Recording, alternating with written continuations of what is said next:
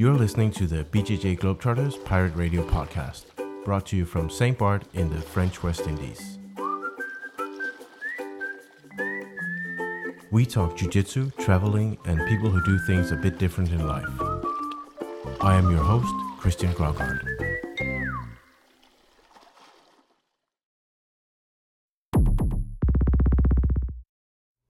Welcome to episode 13 of the BJJ Globetrotters Pirate Radio Podcast.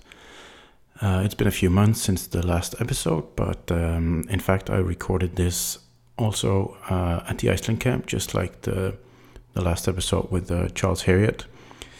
I brought my little travel microphone, and while I had a few technical issues with the recording with Charles, this one should be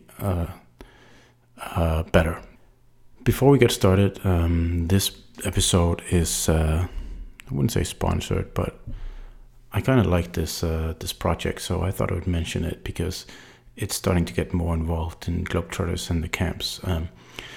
My friend Ruan from Ireland, he lives in Germany. He's running this project called The Hero with 1,000 Holds.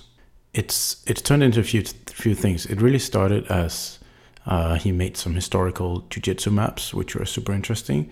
But it quickly evolved into a podcast where he's doing some really interesting episodes on like historical wrestling arts around the world. And recently it turned into a project of reviving an old Irish wrestling style called collar and elbow. And this resulted in him researching the rules of the style and actually doing a workshop at our recent summer camp in Germany.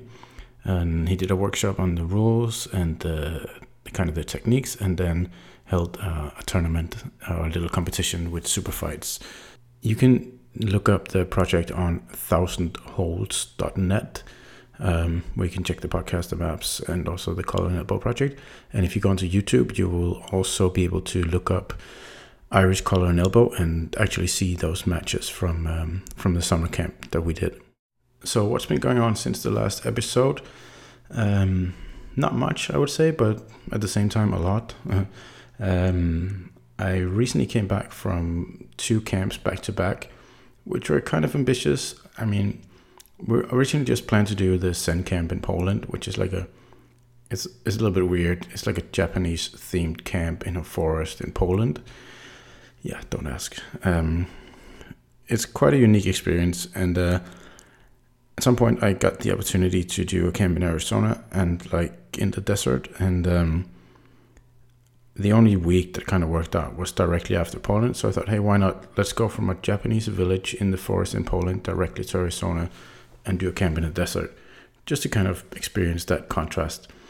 I must say it was a little bit hard. We're probably not going to do it again. Like, it was a 9-hour time difference, and the jet lag was a little bit tough to deal with for the first few days. But I mean, we had a great time in Arizona, obviously, and it was really cool to do our first camp there. There was 150 participants plus the locals, so it was quite a big one. And yeah, really nice to see a lot of new faces there, a lot of people from that area who hasn't been able to go to the camps before, and now they managed to go and kind of get involved. So that was super fun, and we decided to do it again. But next year, I'm definitely not going to go directly from Poland. So the Arizona camp next year is going to be end of March, which is kind of soon, like it's in 5-6 months. But anyway, the website is already up, so if you want to check it out, it's just bjjglobetrotters.com/camps. Apart from that, it's winter season, which means I'm going to do 2 camps here in St. Barth. The next one is already in less than 2 weeks. Super excited to have some guests on the island again. It's full, the camp. It's 50 people here, so we're going to be super busy. And after that is the winter camp. The classic winter camp is the sixth year of the winter camp, which is the longest running of all camps, purely because I want to go snowboarding every year. So that's why we have to go back there. I really love the place, and it's obviously beautiful in the Alps in the winter. So I'm super excited to go back and do something very different than the other camps the rest of the year. In this episode, I am interviewing a guy that if you train Jiu-Jitsu and you have been online for the last few years, you must have heard about Prit, who is an instructor coming out of Estonia. He started going to the camps a few years ago, and I remember the first camp ever he did was in Belgium, and he had this little group of people just hanging around him at the open mats all the time when he was talking about like his philosophy on teaching and training. And the group kind of grew, and recently he's been to pretty much every single camp to teach, and he has a really interesting approach to jiu-jitsu and to teaching, and I think this is really unique in a time where teaching jiu-jitsu is really something that's difficult unless you're like a celebrity. Unless you're like a competition celebrity or something, it's really difficult to reach people with your like technical instruction. But Prit has somehow taken a few themes of jiu-jitsu, especially like defensive stuff, and kind of repackaged it in a way that people have not seen before. And I think it's really impressive what he's done, and he's fully booked with seminars pretty much for the next at least a year, or I think like the next full year. He's like fully booked every single weekend for the next year, which is quite impressive for someone who doesn't compete and is not like a celebrity in terms of like competition results or anything like that. Because usually when people book someone for seminars, it's often because of the celebrity value more than the actual material. But this guy has managed to become probably the most sought after instructor outside of the jiu-jitsu celebrity world for, I think at the moment, it must be. I can't imagine anyone else teaching that much unless they are like teaching in their own affiliations or something. So anyway, I talked to Prit for a good hour in Iceland, and I'll just leave you with the interview, and then I'll be back afterwards.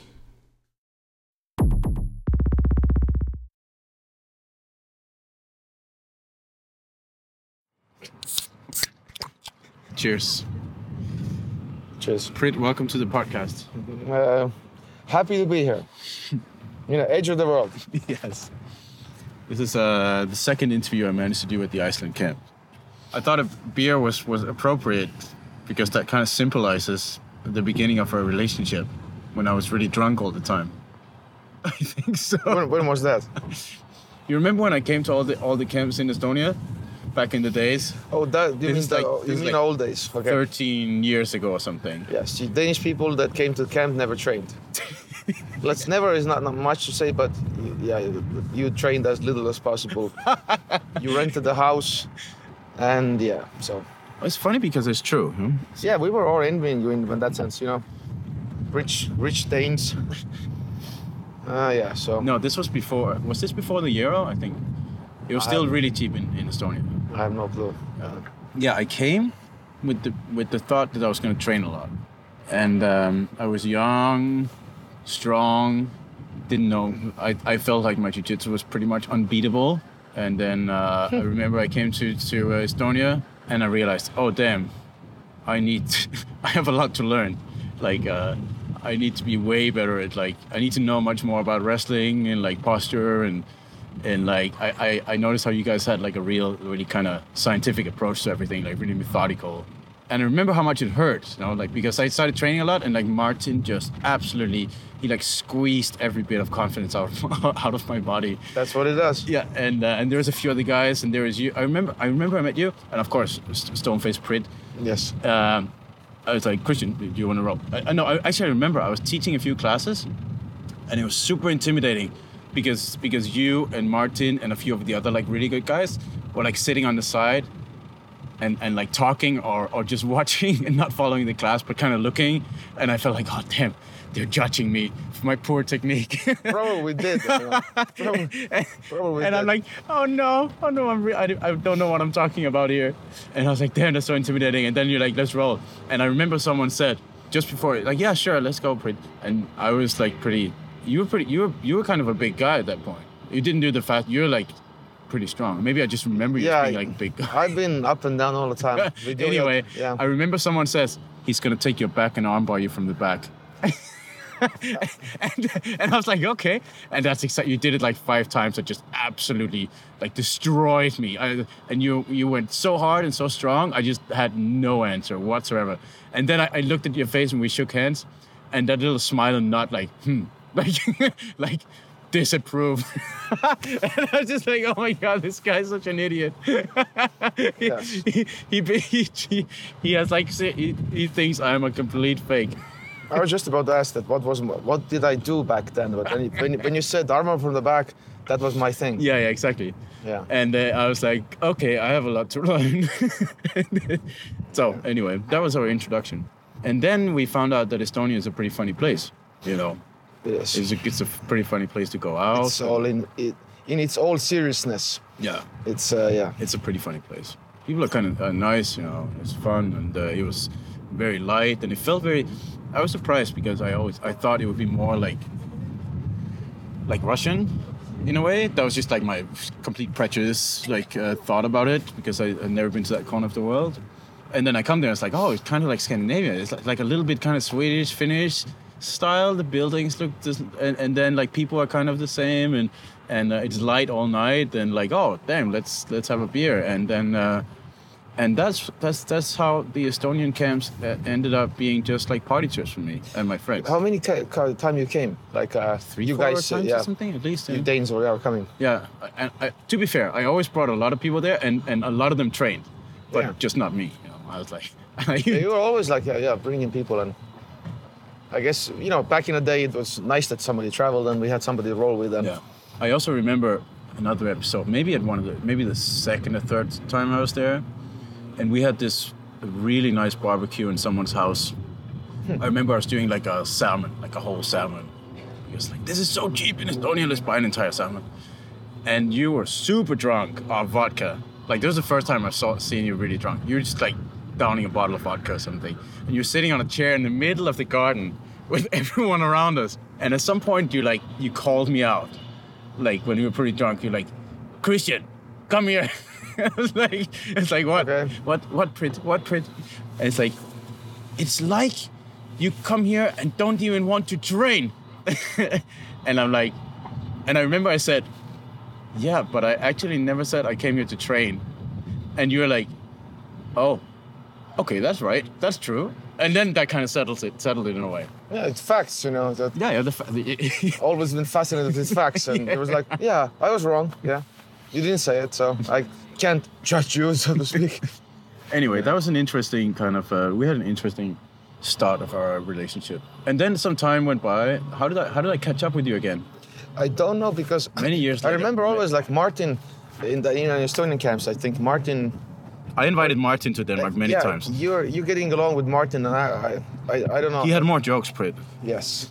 I don't say we don't get along, but yeah, we didn't hook up or something. We're not initially compatible. Yes. But then I was also, I met you also, and I was teaching in previous Rumble Sport that was next to the CSA. Yeah, that's right. Yeah, you I was a month or something. I was there. Yeah. Next to you with Thomas Lacour. That's right. And I think I met you there also. You had the CrossFit gym below. I saw that place. You were up. Yeah. And I guess, we had some chit chat, and Yeah. and for me, I think I said it before. I think, or we said it to each other before, in some form. That I think the Globetrotters and everything kind of. Actually, after that, I understood you more. Yeah.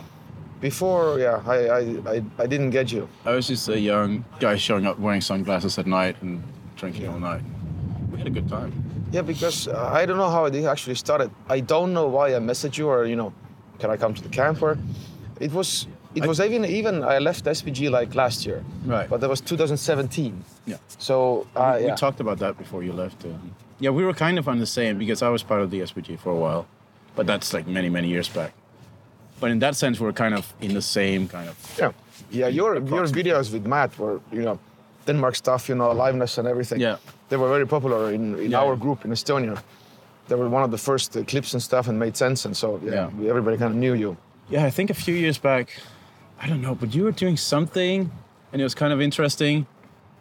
Who was I talking with? I don't remember. But I remember I was thinking, because like we were thinking, oh, that Prit guy, it's difficult to get along with, kind of, you know. And remember I was thinking, and then it was maybe a point where I was thinking like, I've been trying to do this about like keeping really an open mind towards everyone I meet, and treat everyone as a potential next best friend. That's like how I try to live my life. You know? And I think I was been thinking a lot about that, like in periods, and thinking, okay, so who have I kind of left behind in a way? Like, is there anyone that I didn't give a chance or something? And then I kind of catch up on some people, you know, and like say, hey. And sometimes I message someone I haven't talked to in years, and they say, how are you doing? Like, and see if maybe some ideas pop up. And I think I was in a period of that. And then you were like doing some video or something. I don't know. You did something that went like slightly viral in a way, or you're doing a seminar. And that's when I messaged you. We got to look back through the Messenger conversation. But I think I just said, okay, let me try and message this guy, see if he wants to come. So I think it was one of those where like, I just think, did I lose someone on the way that I could have given a chance? Like, what if I approach someone with a different mindset? And I'm like, hey, Prit, I like what you're doing. Like, why don't you, do you want to come and maybe try to be part of the camps one day and see how it goes? And I think initially you were a little bit like, meh. I don't think you were initially like super excited about it. Or maybe that's just how I felt about it. Yeah, I don't know why I have that kind of selective memory. I have no clue. But if somebody would ask again, like, why did you join or why did you felt to join? I don't know. Like Globetrotters or? Yeah, Globetrotters are gone, yeah. So because probably I was feeling like, you know, drifting a little bit then. And I guess the Globetrotters also to me a little bit, I've seen it, what you guys do. And, you know, from outside, I think it looks kind of appealing also. Yeah. That all the pictures and stuff. But it also looks kind of not too serious in a way, which doesn't really usually attract you. I would say that would probably what people would think doesn't attract you. Yeah, but somehow we were, let's say, both ready or something. for each other. Yeah. Because in that sense, I've used it all the time, but you know, there has to be a God because it's a joke in that sense. Because everything happened to me, like I got a gym. You know, this actually in August, there's 2 years. Yeah. I got a gym. So literally 2 years ago, I started my first camp was 2017 in Copenhagen. So 2 years ago, I got a gym. Then it was, you know, DVDs, then this, and then, you know, I'm traveling all weekends are booked. So kind of everything happened in a really, I don't know if I worked for it, if I did it, or everything has clicked, you know. Finding Globetrotters kind of solved so many problems that I have, and the exposure, everything, DVDs and stuff, and getting along with people, and it's certain like maturity or something, I don't know, that... Yeah, because back in I can also say like I wanted to have like a better communication with you, but I didn't know how. Right. Because I didn't have anything in common or something what to talk about, you know. Exactly. And then it's as a socially, I have really hard time opening up and just to talk about, you know, the air. Yes. It's very hard for me to talk about air, and then it's like. You know, Martin was kind of more open and socially, and I think that he's younger also and more than your age or something. Yeah. So kind of like... Yeah, he fit in really well with the whole, like... So because I was there in Rumble Sport next to you when he was teaching in your gym. That's right, yeah. So I met him, I know. He was teaching some of the Unsweepable and stuff. And I was like always like, kind of, because I knew you from SPG and stuff, and kind of, I always want to like get along and, you know, because you were doing interesting things. And I was like, God damn it, it's very hard for me. And then I didn't push it because, you know, seems that everything, there's the right time or something. Yeah. That's what I've learned, so to speak, from life so far. You just have to be... I think maybe, as I see it, just from the outside, I think maybe there's been kind of a kind of a switch in karma. Just how I, like, completely subjectively have kind of observed you over the last many years. There's kind of a switch in karma where before I saw you as a very kind of closed, kind of arrogant, maybe even like nothing in common. And then there's something that switches where you start to give things away and you start to give things to people. And you use kind of your way of thinking to give people something that is not necessarily, you know, they pay for or whatever. You just kind of, you manage to kind of send out something out of your little cave of being, I don't know, closed in, kind of difficult to approach. Something comes out that's kind of, I think I can kind of use the term genius because nobody else has been thinking kind of in this angle on some of these things. and people are like, wow, this really helps me. You know, like this has been a huge help in my game, and I understand jiu-jitsu much better. And I see once you start like giving that away, like you could karma is maybe not the right word, but you know, you do something nice for a lot of people suddenly, and they feel like, oh damn, Pretty is helping me a lot. And then you see the whole tide turning, and you plant all these seeds of helping people, and things happen. As you say, you start traveling all the time and make DVDs. Yeah, or whatever. it has been a definitely ride. And I thought this all communication and everything. So people have also said to me that knowing me 2 years ago, knowing me now, so this has been for my personal development. Yeah. Been very, very good. Yeah, that's very. I'm getting tired of the jokes of pretty smiling. You know, that's an old joke now because that's many camps ago in a way. You know, like yeah. So I'm very happy where I'm at the moment. So yeah. But do you feel like there's something? Is it a cultural thing, or maybe something in your upbringing, or I don't know? Because we come from very different places in a way, or like very different kind of. I imagine we had a very different childhood. Like you and me in a way. I think it is like a culture, and also I don't know how much those personality types, but I mean, you're not far from Finland, which is where people don't talk unless they're drunk. Let's say I never had in some classes I had, but in a school I never had the table, the school, you sit behind the table in the school. Yeah. I never had a partner. Okay. I mostly from the first grade I sat alone. Okay. So I was very kind of introvert, and I found my voice when I played basketball. Mm-hmm. I was very good at this, and that was kind of my expression of myself, and that's how I find friends or whatever. Yeah. But I played alone.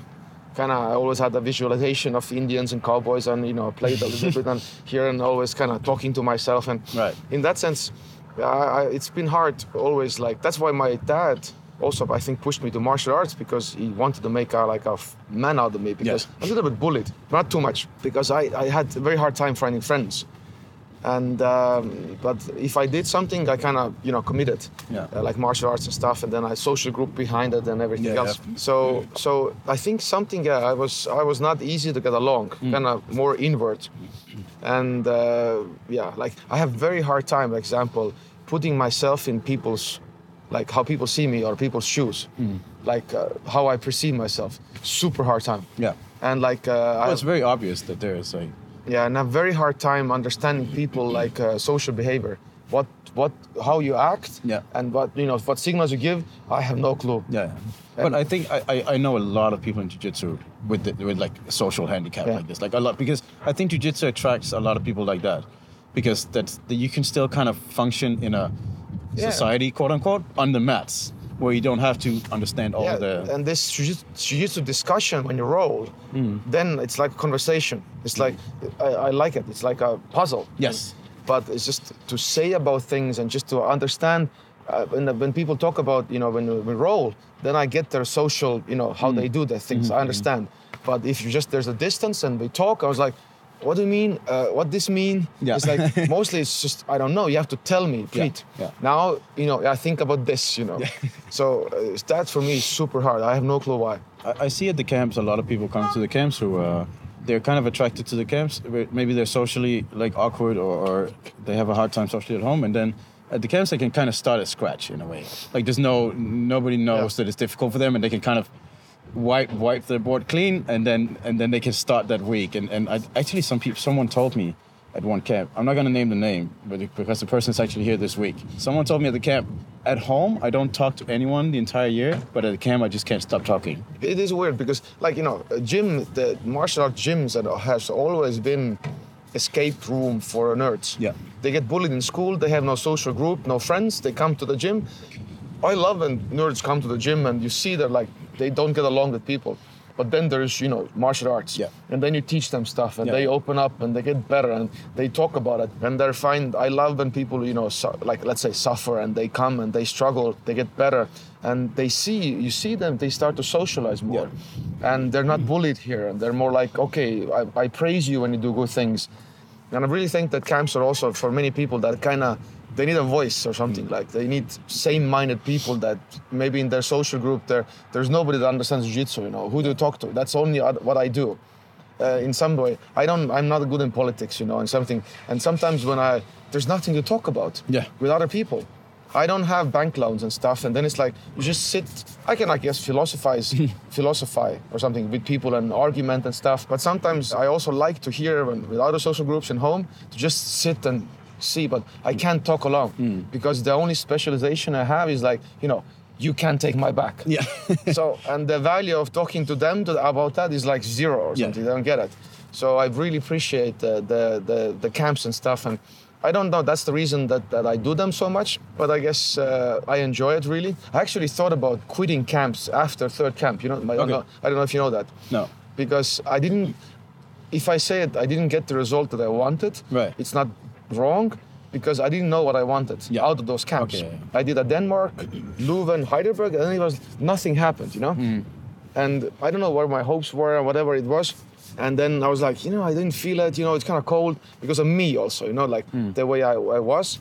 And then I was like, if I do it, I'm probably not going to do it. And then the camp came again. I missed the winter camp. And then next year after that, I did, I think, a Leuven, whatever it was. And I was like, shit, there was actually something there, I do it again. And in second year, everything happened. Yeah. So I was almost like, shit, So maybe the camps were the same, but something changed, like in your approach to it. So I'm really happy. I sticked around, and now it's like it's very much fresh air coming here, and it's very strange that for me it's easy. I'm an instructor coming all the camps, and I see all the people, but so many people even in this camp are first timers. Yeah. So I thought camps are like, okay, you see so many people again and again and again, but actually I ended up meeting so many new people all the time. Yeah. So that's been actually super great. Yeah, I was actually amazed at how many new people come to camp and how many old timers actually there are. Yeah, there's a lot of new here. And often when people come back to camp, they try the different camps. So they have a lot to choose from. Somebody actually asked me, which camp you recommend? I was like, well, if you go like, let's say Heidelberg, Estonia, St. Bart's, Zen, they all have their things. Right. I really like a Heidelberg camp and, St. Barth. I always go like, if you want to have a Maldives-like vacation, St. Bart's. And it's all the money, it's worth the money. And Zen camp is like awesome, Yeah. So every camp has their kind of thing that's why you would just, you have to take this camp. Yeah. So it's really well, really well kind of spread out, and they all serve a purpose. It's kind of, in that sense, it's very weird you have managed to do that. So. Yeah.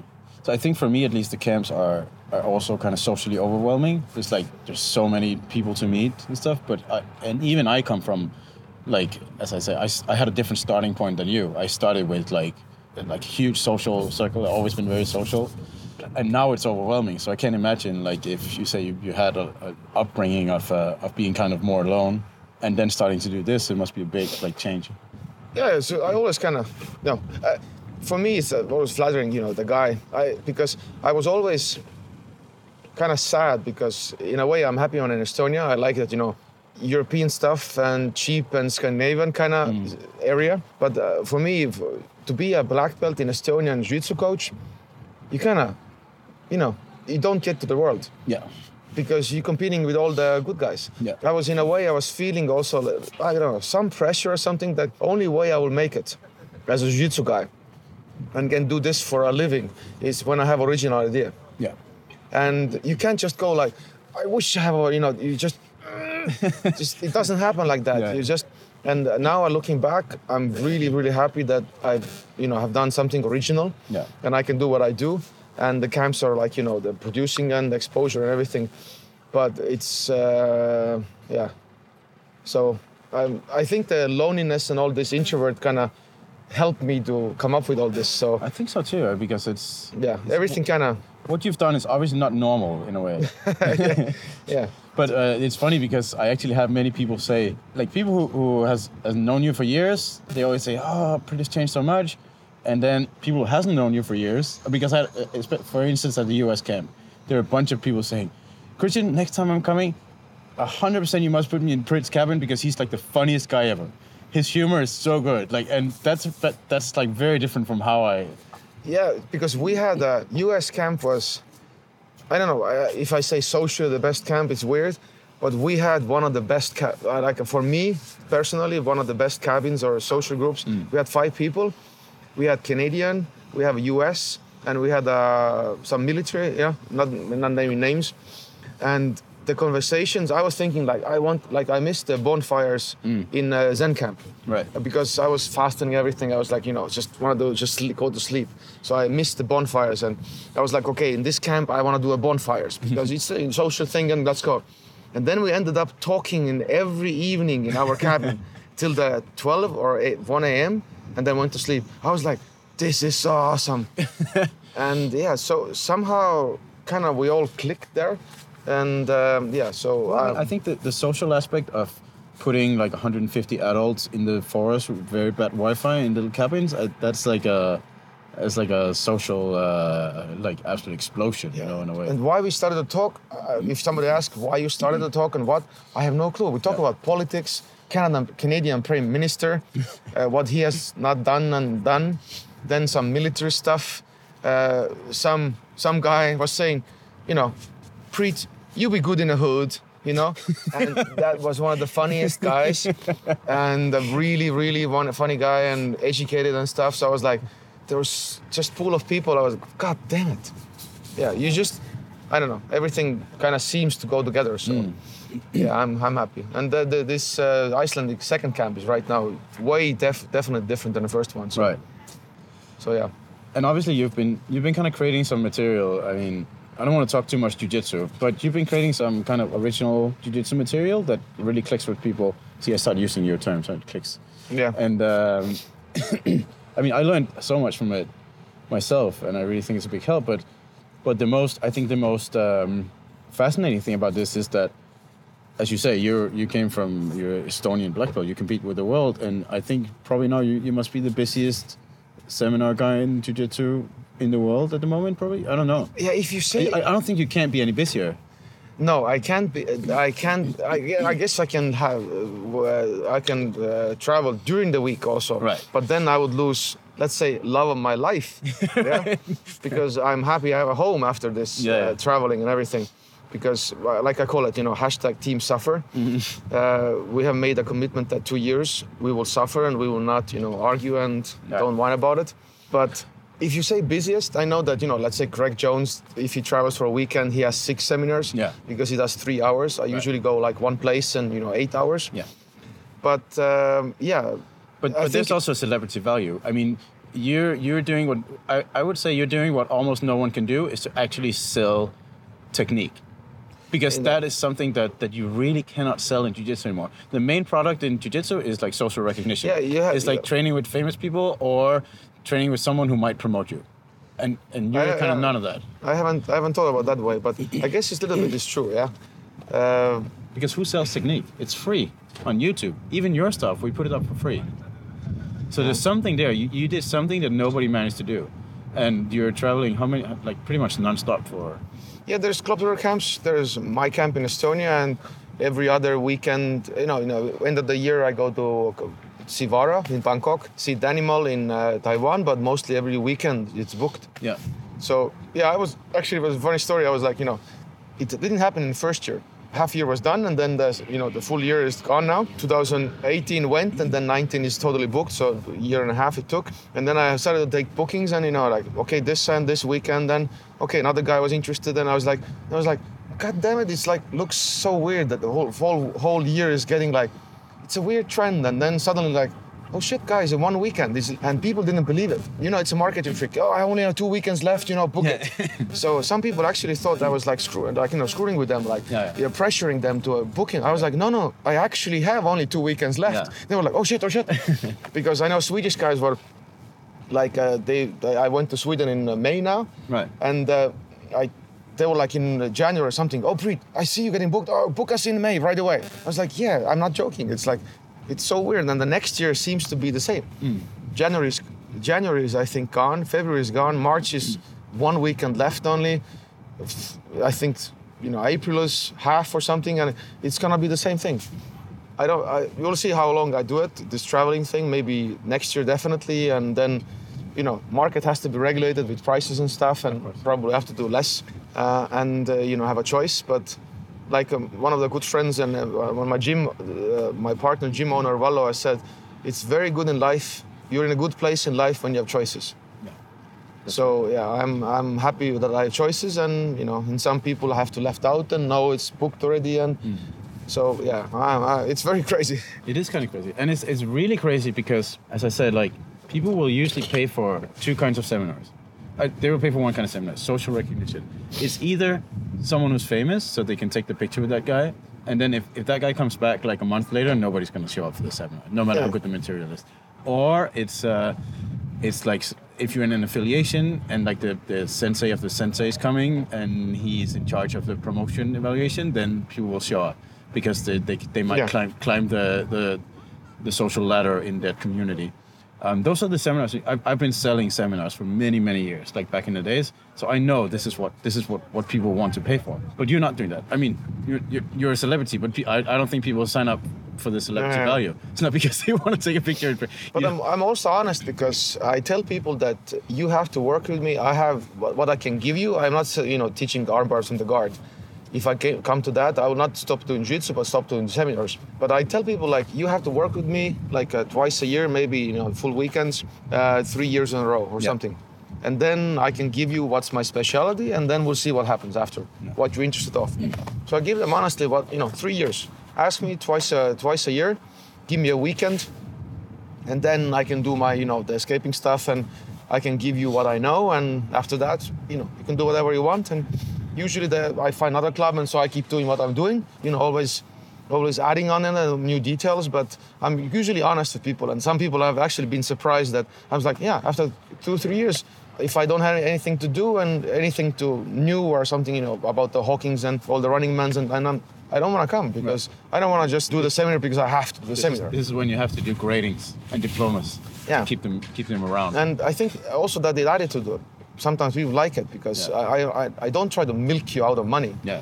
But I know what I'm good at, and I can prove it, and I can give it to you, and I want return exchange of commitment. In a way, a commitment, yes, and really invest in me, and yes, I will give it. I will make you better in that area, and that's it. Then we move on, and you can do whatever you want with that. So, and that's really like I'm selling packages. Yeah. And I think and then usually we're developing relationship, and now some people are asking what you do in top, because you never showed any class top. I was like, right. I guess I have a good top because people see me doing, but I don't want to do it because it's missing. Yeah. Everybody else can do top also. Yeah. So I'm not usually pushing the top game so much, but I guess I have my opinions in there, and so we'll see. So now you're pretty much traveling nonstop. I remember I've been giving you as a gift this lounge card membership, and you're the one who's definitely been using it. It helps a lot more than anyone else. Like we're down to probably a few euros per lounge visit, and now you're traveling all the time, pretty much, right? Like the whole year, you're nonstop on the road. You didn't travel much before you started doing all this, right? I mean, I traveled. I think my trip was usually I went to in SPG. Usually I went to States in April. Mm-hmm. In some point I went there 3 months, some point 2 months. So that was my escape. And my gym wasn't that big, so me going away was also giving people more money, so to speak. So I didn't take anything for me. I was also my good friend Daniel Beckfeldt in Sweden, Norrköping. Mm-hmm. I was also traveling in many summers. I lived with him in Sweden. I went to Sweden to teach in his gym, and Ronald, my YouTube video friend, was teaching for me, and could live from that and everything else. So I left because they would have a better life, so to speak, because it was harder at first. And then so I've been traveling and that much, but not in so many places. Right. Now, without going into like too many, there's not necessarily obviously no politics or anything, but you're now unaffiliated, so to say. I guess. Like you're kind of on your own in a world where the whole business of jiu-jitsu is pretty much built on affiliation, especially the seminar business is really like driven by this kind of you're part of this, so you better invite this guy in a way, like mm-hmm. to uphold your status with this person, so you can one day be promoted and then climb the pyramid. But how do you feel like this is working so well for you now without being involved with anyone? I guess in here, whatever the way I do it, whatever, I feel more appreciated. I think I have a voice, and people don't block me actually or something. You know, I can travel around freely, gym to gym. I think with the former organization, I guess I wasn't that free, and I wasn't that like people were inviting me left and right, and I didn't felt it, so to speak. And I guess maybe why my ideas also were a little bit more raw, so to speak. They wasn't ready, and maybe acceptance and everything else. And I think also the way I was as a person and everything else. So I think I had to come together, or everything had to work. So and right now, I think only thing was why you would, like you have said, like why you would be affiliated is like you compete under, and you get information and belts and stuff. So a little bit, after you get a black belt, you actually are free a little bit, yeah? You can promote your own things, and we're kind of, let's say, affiliated to Globetrotters. So only because technically that's the allowance to compete. Yeah. Yeah. So that's the which is already kind of silly that you need allowance to. Yeah. So that's a backdoor to all the system, and that takes care of that. So people can compete under Globetrotter, and I will never get team points, whatever. It was so small, like one club. So that takes care of that, and like everybody can be their own man, their own identity. And you don't need to be affiliated, and you work with the people you want. You bring in people you want. You want something special, like something speciality somebody has. You bring them in, and it kind of seems very natural when you're already inside and you do this thing, but it doesn't feel like. Let's say if you're a part of something else, it doesn't feel so natural. Right. But when you have done it, you feel like like not if somebody is affiliated, it's not a like bad thing. But if like it's talking to me, it's like. Yeah, I don't know why I would do it any other way. Right. Because, okay, I can compete, my guys can compete, every tournament is open, everything is good, so that's covered. I can give black belts and everything else, that's covered. And then I can do my own business, so to speak. So, and I work with people I want and cross-train as much as I want, or there's nobody's looking, you have to bring those guys in. It's like, sounds silly. It's literally like everything you want from an affiliation without the business aspect. Yeah, so... And I know the affiliation thing is actually quite silly, because everybody's taking pictures of us, Prit. I know. Like, look at these two best friends hanging out. Because affiliation thing is silly, because in many cases I've asked people like you who are affiliated, that what you get for it. Let's say if you're like want to open a McDonald's franchise, they give you recipes. They train you and they give you business side. They probably, they give you everything. So you don't have to work, figure this out on your own. And but a lot of times, what I feel it's, I think they should change it. I'm not against affiliation. If somebody wants to do it, Yeah, it's not necessarily a bad thing at all. Yeah, it's not. I'm not against it. But I was trying to realize that the ridiculous amount of money you pay, and the literally nothing you get. Like, okay, give me curriculum, give me actually stuff, let's manage risks, if I have a hard time, you as a corporation manage risks. And, it has to be something, like a franchise. And then it will make really much sense, even more sense. So why not? You have a support, and you have a curriculum and information and teaching coaches and, everything, making people smarter and better in business, and why not? So I think some organizations have started to do that and build that value. But I don't think it's there. People still, I think, feel too much that it's just, I'm this, I can have this money, and it's just money from the ground. Just pay it. It's like you pay it just using the logo or whatever, I think maybe you, sorry for interrupting. Yeah, no. I think maybe also you're kind of, as you say, you understand facts. Like you maybe you don't see the emotions sometimes, and an affiliation is literally the main product is the social recognition. I guess it's that you put someone's name on your stuff, and then it becomes recognized in a way. I don't. Yeah. And of course the whole belt system, the whole hierarchy thing is kind of a huge part of it. Imagine affiliations where you said, okay, yeah, sure, you can compete, and you can we'll come and teach you and help you with everything, and you pay them this. We're never going to promote you. There are no such thing as belts, and you can't use our logo for anything. Who would pay for that? that's not a product. That product does not exist for a reason. Because I think, let's say, being affiliated and you use that name and then you see somebody twice a year. Yeah. I'm not trying to be rude, but I think some people will take it rude. If I see somebody twice a year, is he my coach? No, absolutely not. So that's why I usually say honestly, like all respect and everything, I guess, that coached me or tried to coach me. I'm self-coached. I was most of the time on my own trying to figure out. And YouTube helped, DVDs helped, people I guess I worked with helped, and but I'm self-taught. And the coach is somebody you grow into, like not every day, but you know what I mean. And that's you kind of like a coach who knows you, and I think the recognition part, I guess it's pays a part. Like this name, and I'm under this, and you have a patch on the back and a famous name.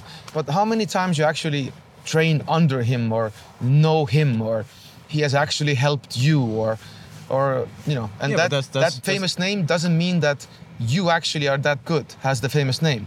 So for me, it's always been hard taking pictures. I think one picture I've taken is like Conor McGregor, because I knew him like when he was not famous and everything, which was back in the day. But it's very hard for me taking pictures with people just because of pictures. Yeah.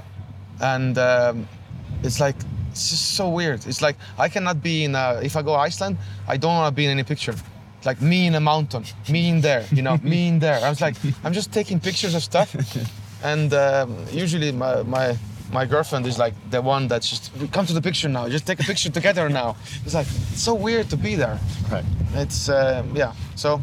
But I guess if you look at like, for most people, how much of time and money do they invest in like social recognition? Like, how much do you buy a certain car over another because it shows that you're someone, or a watch, or a clothes, or the food you eat, or something, right? I mean, affiliation is kind of the same thing in many ways, because as you say, they're definitely not your coach. Like, unless they're there every day, those people are not going to be your actual coach. I guess I would say I'm generalizing. So I'm not saying if somebody is listening, I'm not saying I don't need social recognition. I think that would be very wrong to say. Yeah. But you have to understand the right context of it, that it can be taken to the extreme in some affiliation times, and it can be used, I think that's the key. It's not necessarily a bad thing, but I think it's healthy to step back and see it for what it is. Yeah, definitely. I like also wearing, nice things and stuff, and it makes me feel good, and those things are not bad. But there has to be a value in that sense. You have to understand why you like those things and what they give you, and some people can go overboard with also branding and just wearing only Armani, Yeah. That's what we like. That's weird.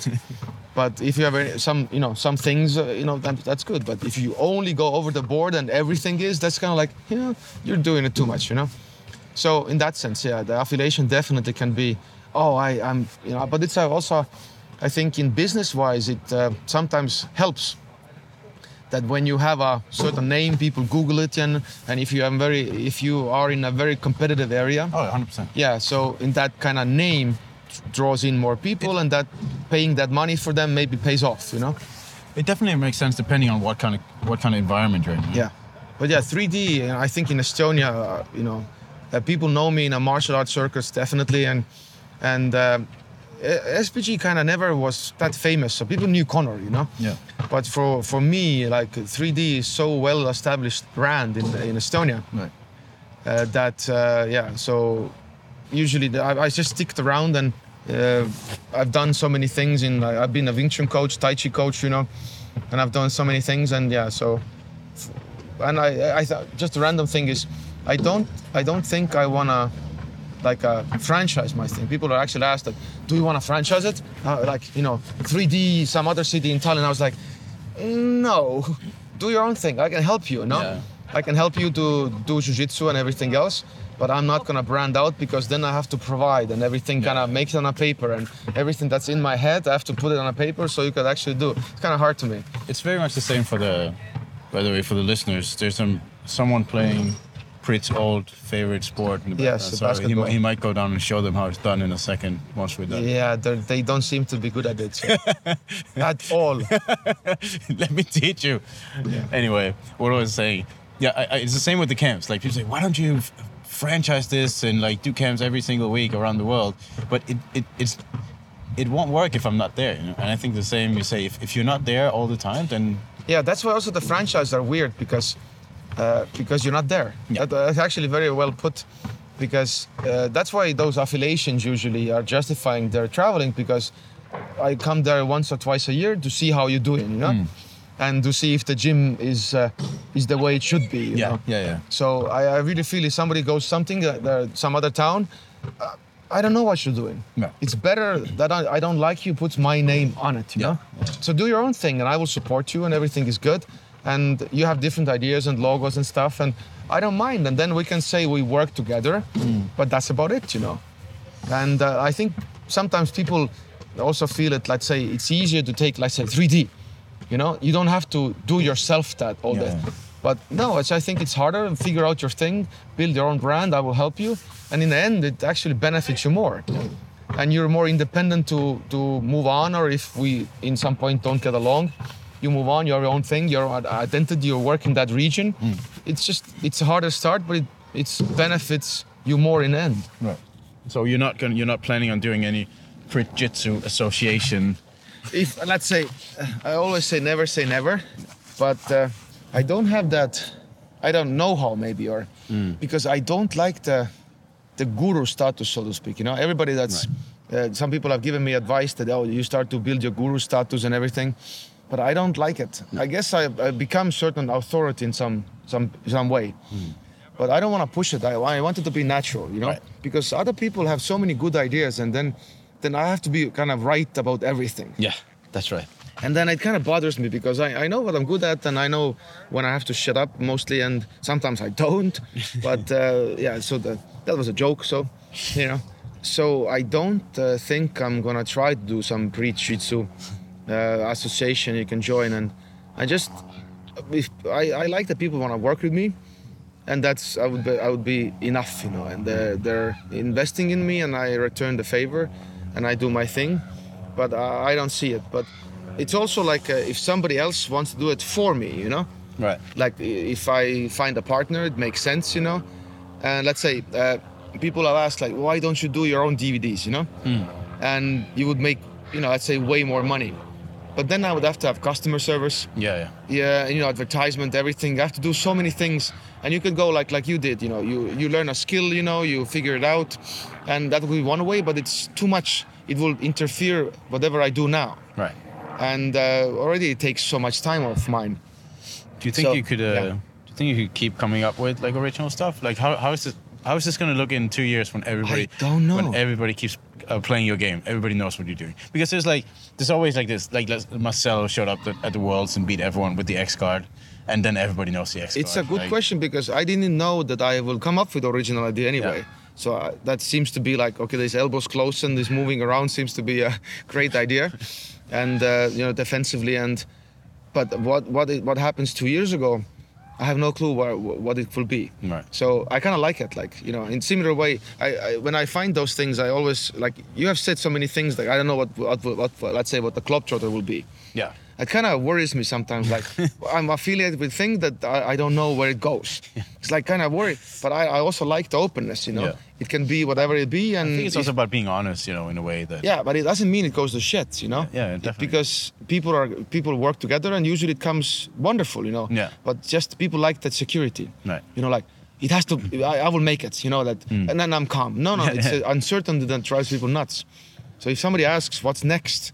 And what's the next innovation or something? I was like, I don't know. I'm actually scared that little bit that I will run out of ideas. Right. And I run, I don't know if it's a bad thing even. You know. Yeah. Maybe I don't want to live that life anymore. After 5 years, I'm done. Yeah. You know. And then I do something else. Who knows?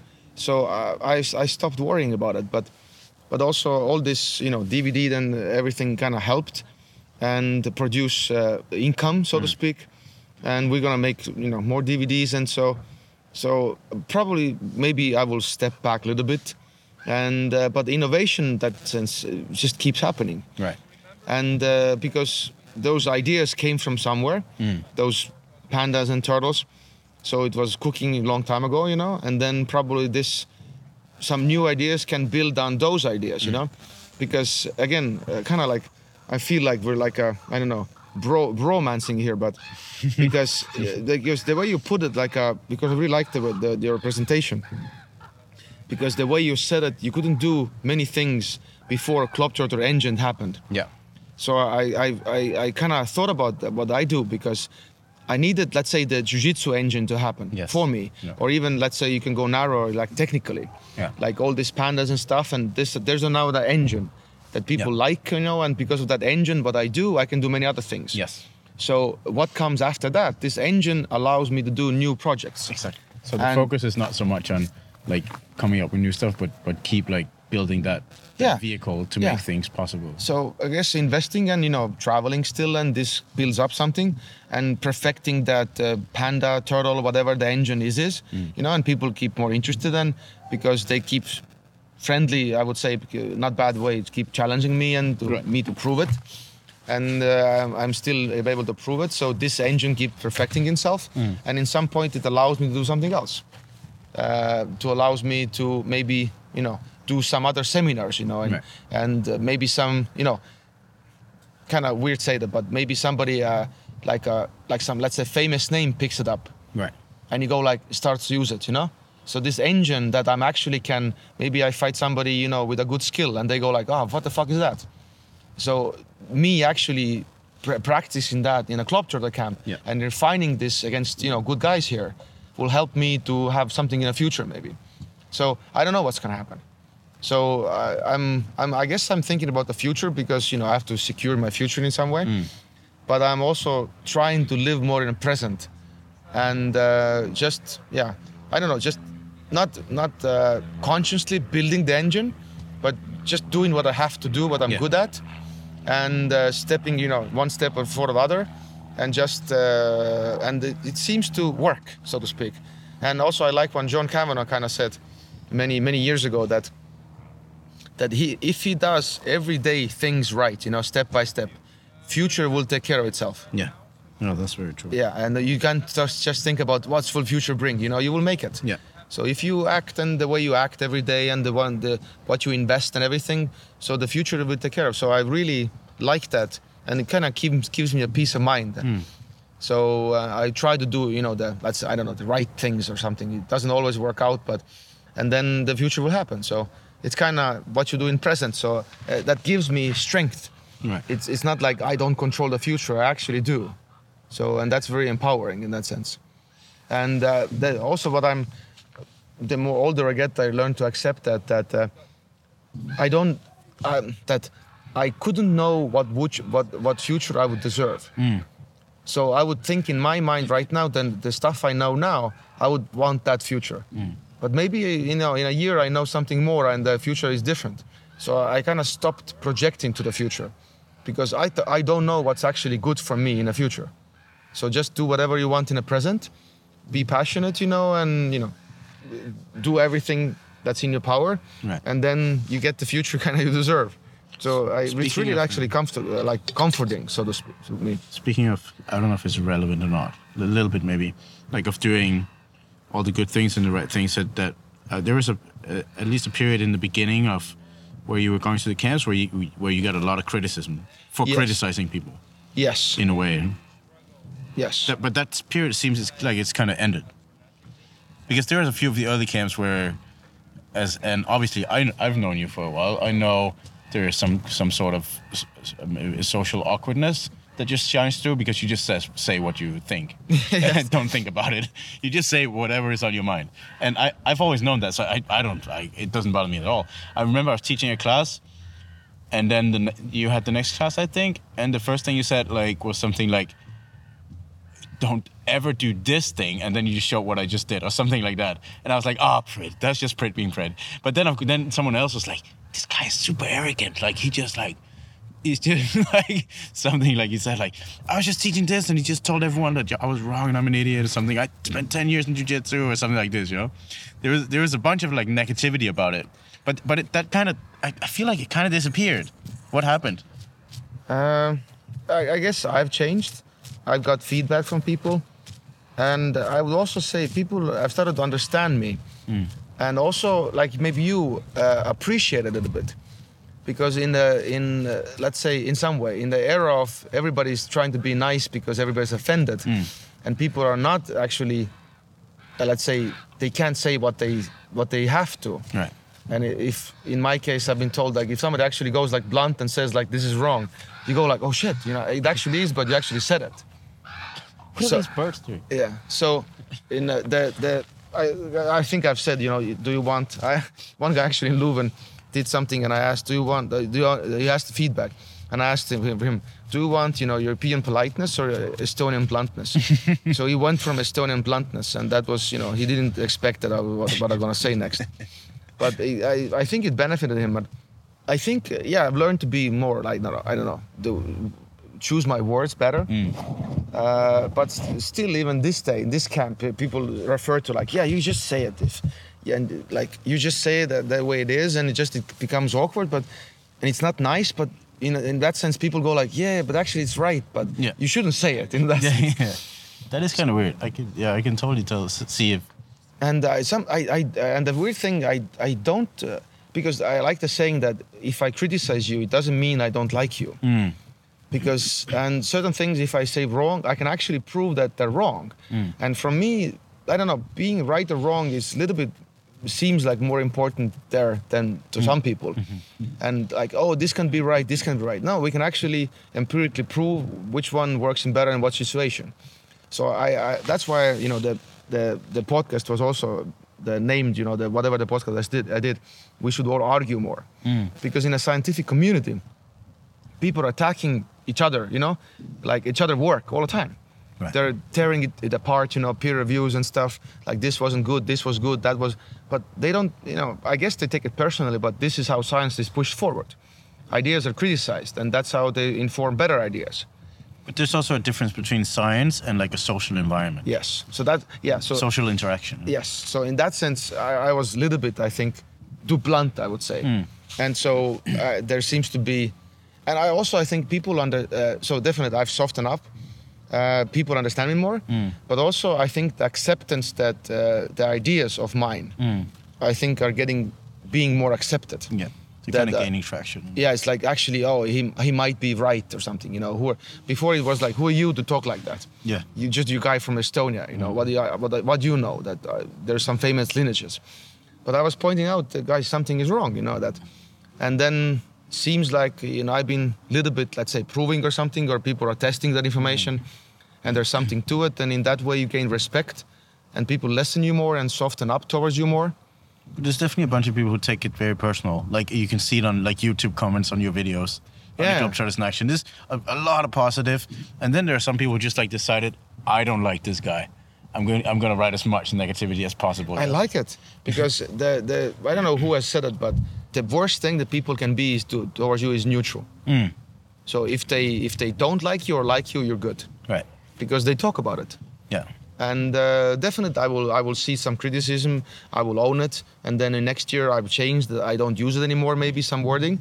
And some people are still in the past. Oh, you said this. No, I changed my mind. I learned my lesson, and now I talk about this. And then they accuse me, you changed your mind so much. I was like, that's how development is, that you have to acknowledge your mistakes. You said something, and then you do it better. But but I also understand some criticism when people say certain things, and I say, those things are right, but I don't mind, But you also have a non-emotional approach to some emotional things. Right? Yes, that's weird. Like a very mechanical approach to social interaction. Yes. But as I said, I've known this. So when you came to the camps, I was like, I was just kind of, I'm just laughing at it, But I also like say, it's just, maybe he's right. I want to change a few things because you said those things, but I was never offended by it in a way.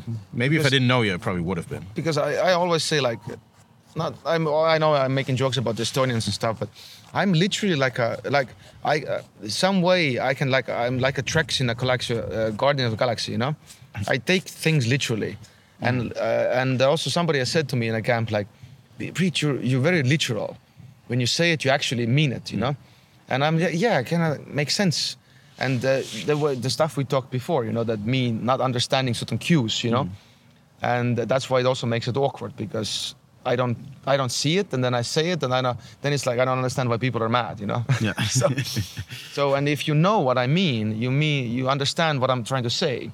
But yeah, if you don't have any background, you go like, what the fuck just happened? Yeah. And why is saying those things? So yeah, I understand this, and it's been getting better. So. But the line between genius and crazy is also very, very thin. I guess. That's a very very difficult definition, though.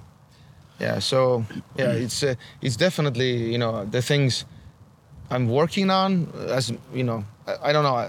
I'm not working on night and day, but yeah, I'm getting more aware of that, and I guess also people, when they interact with me, they understand me better. Oh, you're actually not that grumpy or something, and I also in jiu-jitsu I'm kind of passionate about it, and so it's a mixture of everything, and yeah, it was a rough start, but in some way I would even say it was a correct start, because one of the guys also gave me feedback that in first camps I kind of talked towards only higher belts. I was talking in a class, but the text what I was using was meant to higher belts, and he was feeling that. I was like, you actually were correct, because I was talking to higher belts because I wanted their attention. Right. And that's why some people felt like left out, that they didn't get it or something. You were a little bit talking like to the top more, and not talking to most of the people. So I did that choice like consciously. And was it wrong or right? But let's say now I'm here, you know? Right. And everything has worked out, or, you know, it has been great, and, you know, so was it right or wrong in that sense? But now we're here, so yeah. Yeah, it's been an interesting Yeah. it's been an interesting ride, I must say. Very. Like from as we said, from the first time we met till even today, or where this is going. So all right, so let's wrap it up here. Cool. It was so usually I would ask what's next, but we don't know. So we Next is I know that much. Next is Germany tour. yeah, but Then that's in the near future. Yeah. But we'll just let the universe decide what's happening from here on. Probably it has worked so far, so Okay. we can just continue doing that. Good, Prit. It's a pleasure talking to you. Me Glad too. we finally Me did too. it. Talking to me. Let's. Typical Prit answer would be. All right.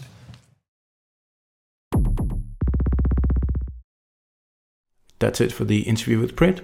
As always, if you want to check out some of the older episodes, just go to bjjglobetrotters.com/podcast. On the website, you can also find everything about like everything else we do, which is quite a lot. And make sure to join our Facebook group called Members of BJJ Globetrotters. It's super active, and we keep it clean from all like spam and advertisement. So it's a great place to find connections if you're traveling, looking for a place to train or something like that.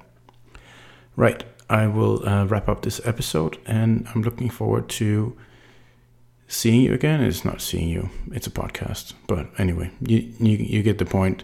I'll be back with the next episode within a few months. So until then, have a nice day.